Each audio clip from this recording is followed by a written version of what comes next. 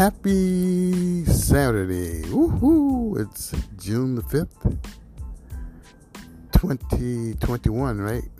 I just thought I'd come on and share a couple of tidbits that's on my heart. Did you have a great week? Anyway, everything's good on my end. I'm New York happy as always. I thought I'd just talk about something real briefly here. I'm going to entitle this People, Positions, and Power. How about that? People, Positions, and Power. I remember many years ago, I was involved heavily in the GMWA. I became, a little hot shot gospel music promoter. My first big hit was I Am Redeemed, Jesse Dixon. Went all the way to the top of the charts nationwide. I started in LA with no budget. Nobody knew who I was. Bottom line is, actually, I was working for Command Records out of Hollywood, California. I won't elaborate on that.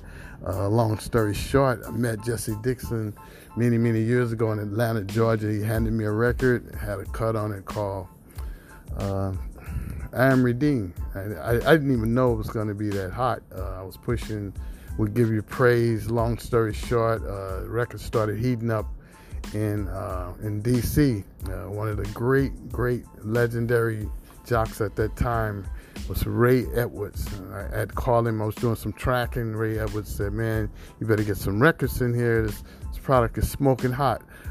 Anyway, long story short, people, positions, and power. Nobody knew who I was. I ended up being one of the top gospel music promo men in the nation. People were fighting me like crazy. I had a lot of the major labels coming to me like, "Who are you? We know you don't have no budget, blah, blah, blah, blah, blah." What am I saying? You have to be careful when you step out, find out who's out there. God called me to do it. God called me to be where I am now. I've been in New York proudly 29 years. Ain't going nowhere till he moves me out. I'm excited. I still push folks' products. They don't give me a penny to do it. Some of them do, some of them don't. How about that? But anyway, this is a great couple that brought me out here. I won't mention their name for protection. Without them, I wouldn't have gotten where I am today. Thank God for that. My point is, you have to walk very easy, when you're out here pushing stuff. You don't know who people are. Do the research, do the research.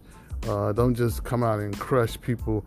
I remember a guy, I won't call his name, he was coming out, one of the top gospel executives says, "This guy is going to crush Kirk. He's going to be bigger than Kirk Franklin. This guy going to blow up."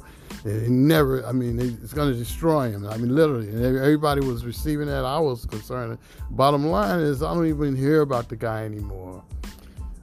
Kirk is still out here doing what he does. He had top-notch reviews, the whole nine, And my point is, if you're locked in to what God called you to do and you're doing what he told you to do, it doesn't matter what people say or what they do or how they do it or how gigantic their platform is. None of that stuff matters. What it matters is that you're connected with the Father.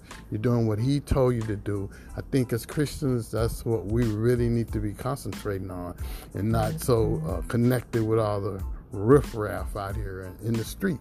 That's kind of what it is. I don't know what it is. Like, I've always had this, I don't know what it is, like darts and arrows thrown at me from the people that supposedly supposed to be throwing love at me. But anyway, I don't know who this is for, but receive it.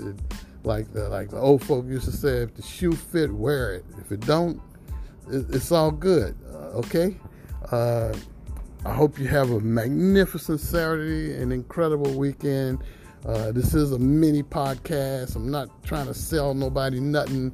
I am trying to get my word out. This is my little platform to share what's on my heart. And I hope you have a magnificent day. All right.